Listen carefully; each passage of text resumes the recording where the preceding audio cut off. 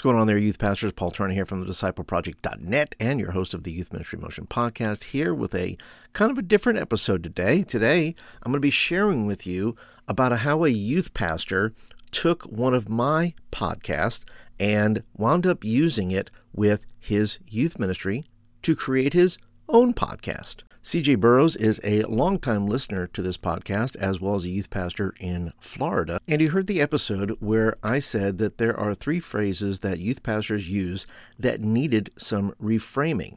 And if you've not heard that episode yet, well, I encourage you to go take a listen to it. I'll put a link down in the show notes there. But he took this episode and wound up using those three phrases and pitching it to his students and saying, what do you think about these three phrases and their need to be reworked? And he did it in a format where in his youth meeting, he has less time than I in a youth meeting. I think he told me there's he has 45 minutes for his youth meeting. And each one of those youth meetings has a very specific focus. One of those meetings in a month is a podcast month. He decided to start a podcast with his students, and he is using these three phrases as a discussion point with his students for this podcast episode. So I asked him if it was okay if I reposted his youth ministry podcast for this episode, because there are several things that I believe that you can glean from it. I think, number one, you're going to listen to him, how he uses the time. He uses this 45 minutes, and of the 45 minutes, 15 minutes of it is that podcast time. But also what he does is effectively including the audience. So he records his podcast live in front of a studio audience.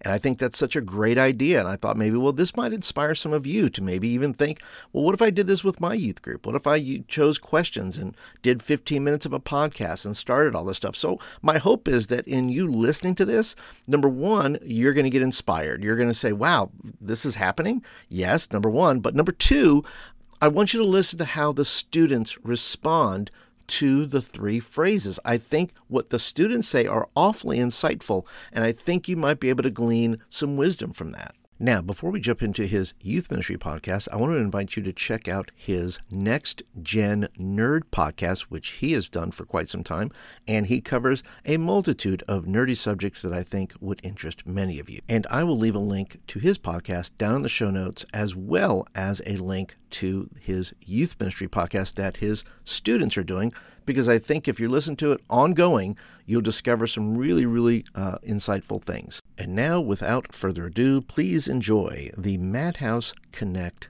podcast.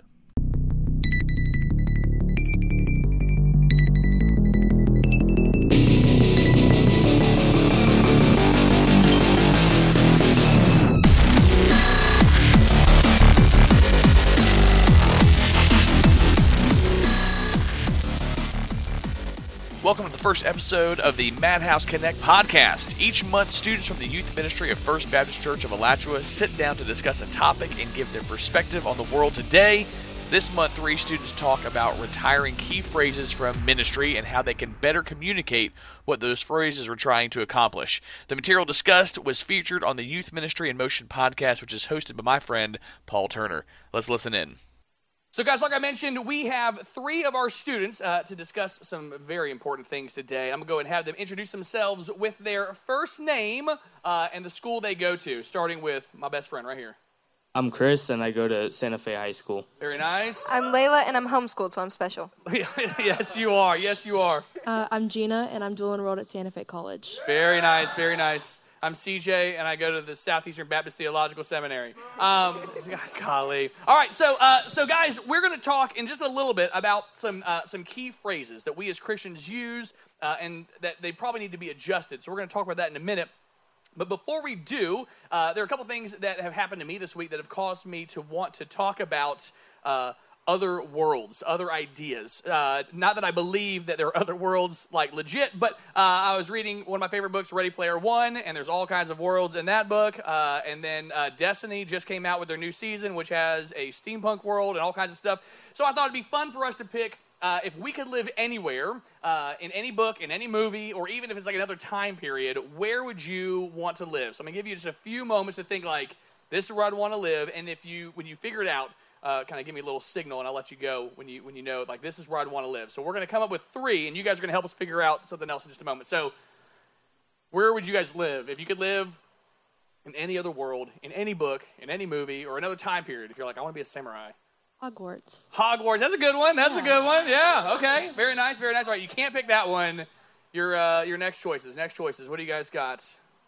Let's go like the world of Marvel or something. Okay, all right. The world of Marvel, superheroes. I like it. Okay, up. very nice. All right.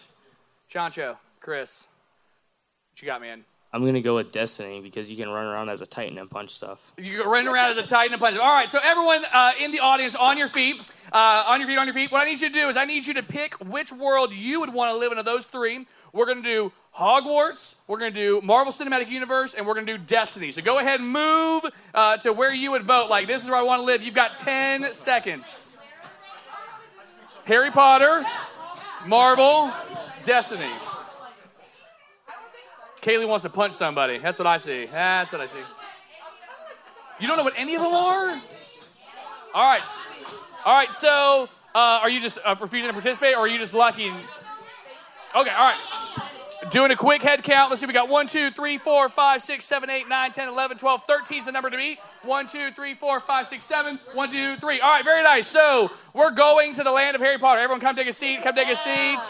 Harry Potter, Harry Potter. All right. So since we're going to Hogwarts, my next question to you guys is this. Are you guys, okay, what house are you going to live in? If you go, I don't know a house, we'll just make one up for you, and you're definitely getting Hufflepuff. So go ahead. What house should you put in, Gina? Slytherin. Slytherin? Yeah. Wow. Oh, for sure. Okay. Listen, know thyself. Okay, know thyself, just I guess. because all right. you're in Slytherin doesn't mean that you're, like, evil. But in your case. I appreciate that. Okay, very nice. All right. I mean, the test said Slytherin, so. Wow. Okay. Jeez. I'll go ahead and take Hufflepuff because I don't know any. Hufflepuff. All right, very nice. It's currently a test that's been asked in my house over and over again, and Zeke keeps like drilling in Asher, like, Asher, 4-year-old Asher, what house are you in? He doesn't know what it is. So, anyways, all right. I think I was Ravenclaw. That was what mine was. All right, so let's do this. Everyone stand back up. If you are Gryffindor here, Ravenclaw, Hufflepuff, and Slytherin. Gryffindor, Ravenclaw, Hufflepuff, Slytherin. All right. You know what's... Okay, so it's almost like a good even split, except all our Slytherin is on stage. So I think it definitely would adjust it if they were over there.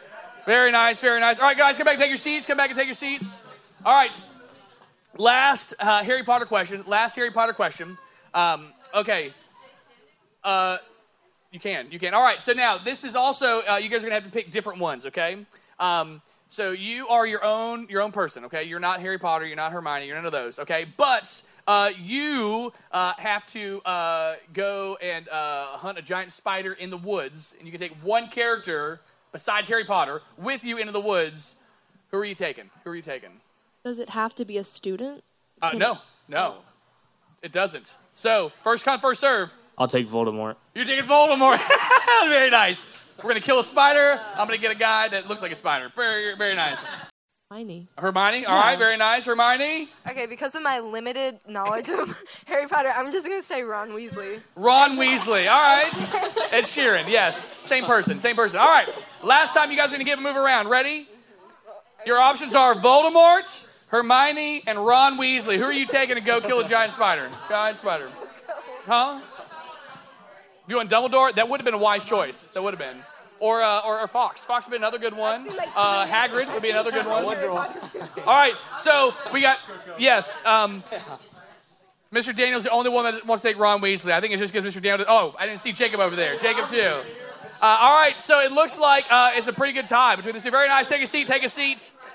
Okay, so now that we've got the blood flowing, we're going to move into our main topic today. I was listening to a podcast by Paul Turner. Paul Turner is a guy who's been in youth ministry longer than I've been alive. Actually, maybe not. Pretty close. And he said there are 3 phrases that he thought we use as Christians a lot that maybe we aren't communicating well. We're not using them well. And he said we need to change how we use them, okay? So the 3 phrases that he says we need to put to rest are invite your friends, okay?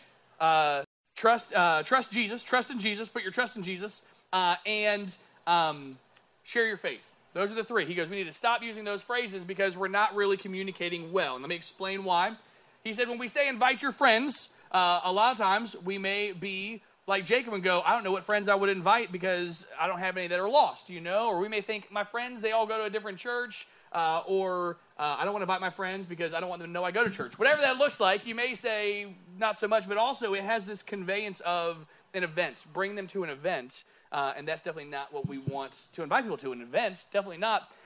And so the alternative phrase he says we should use, instead of saying invite your friends, we can say, who do you know that would benefit or could use a community like this one? Who do you know that could use community like this or who needs community like this? So with that phrase, how does that change your thoughts on inviting somebody to church if we're using that phrase instead, inviting them to community rather than just invite your friends? What do you guys think? I think it puts a more serious tone on it. Okay. Like how you were saying, it's not like we're just coming to, have fun. I mean, that's part of it, but okay. We're also coming to learn, and that could save them. So. Yeah, definitely. So it puts a little more serious tone on it. What do you guys think? Reword it. So if I were to say, who do you know that needs a community like this? Does that just mean your friends? Who does that open it up to instead? Everyone. Everybody, okay. Yeah, a little closer. Yeah, okay. It's you can invite anyone. Mm-hmm. You don't just have to do the friends that you know. You can invite anybody who actually needs it. Well, everybody needs it, but you can invite it's a broader range of people. Yeah. And let's think about this too. If you're at school, let's say you go to school, and you see somebody who is sitting by themselves, right? You may not know them. You may not have anything really that really a relationship of any kind, but you can look at them and know they need community. Obviously, they need community. Does it change your lens as to what you're looking for, as to the type of person that you would invite? Chris, what do you think, man? Yeah, I think it opens up to everybody. It doesn't give you a specific group or the people that you're normally hanging out around with. If you're normally with a baseball group, maybe you'll go and talk to people that play volleyball or the new swim team that Santa Fe has. It'll open your eyes to other people and it'll broaden the community instead of just using one particular group. Yeah, that's a big part. Now, so are you wearing a bathing suit because you want to join the swim team? Is that how that works? No, not at all. I love those shorts. I do. All right. So the second phrase was trust in Jesus. Put your trust in Jesus. And he was saying, don't use that phrase. Instead, use the phrase follow Jesus. He said to put your trust in Jesus has this idea that it's a single event that happened in the past. I did put my trust in Jesus. Now I'm done. I can wait this out until Jesus comes back. Or I've been baptized. It's in the past. Whereas following Jesus is an ongoing thing, right? It's an action verb. It's a constant action verb. How does that change your perspective? If you were to tell somebody, would you like to follow Jesus? What does that mean? How does that change now? I think it changes to where you follow him daily now, and even by the second you should follow him because anything can happen per second. So it's always good to have your trust with God to change your thinking from the way that we would normally have on a daily basis. Okay. Yeah, you can go through something and then you can trust in Jesus, but whenever that problem is solved, you would just go back right where you are. But if you follow Jesus, it's constant. That's a good point. That's a really good point. Really good point. So if you're following Jesus, if you're in a situation where it's not necessarily a matter of trust, it's just what would I do here? What is the action here? It's a lot different than, man, I'm in a tight spot. It's everything. It's everything. All right, last one was to stop saying share your faith. He said instead to tell the story of what Jesus has done for you. Without me giving any context, why does that sound different to you, Gina? Does that give you a different perspective? Instead of share your faith, tell the story of what Jesus has done for you. Does that change, or is it the same to you when you're listening to it? In my head, I feel like it's more down to earth. Okay. Because you can kind of relate to people instead of just being oh, Jesus saved me. You can tell them why, or how, and the whole story behind how you were saved and your life before and your life after. All right. I like it. I feel like when you say faith, it's more of an abstract thing, because you can't see it. But when you tell them like what happened in your life. Like it's physical events. You can show somebody how God is working, and it's not like something like always just putting your faith into it. Like you can prove that it happened and like show other people what happened, and it just opens their eyes more. Okay. Yeah, like more detail. Okay. I like it. So to answer the ladies' questions, who are saying, how do we share our faith? How do we share our faith if we're telling the story of what Jesus has done? Does that make sense? I mean, we're telling that story, and I think we can all, if we've been saved, we remember those pieces, and if not, the Bible says that we have to work out our own salvation daily. Like we have to constantly be thinking about it. And so if we were to stop and go, okay, if I was going to tell somebody the story about what Jesus did in my life, where would I start? You know, as a storyteller, I like telling stories, but it's one of those things you have to think through. If you just jump in, you'll tell a story like some people that I love that tell 9,000 details that no one actually wants to hear, and let's get to the actual point. But if we actually think, how am I going to tell this story? What does this actually look like? I think it changes things. All right, so last thing. So this is a change, and so as we close up, I wanted to leave you guys with one more prompt. I'm going to give you a few moments to think about it.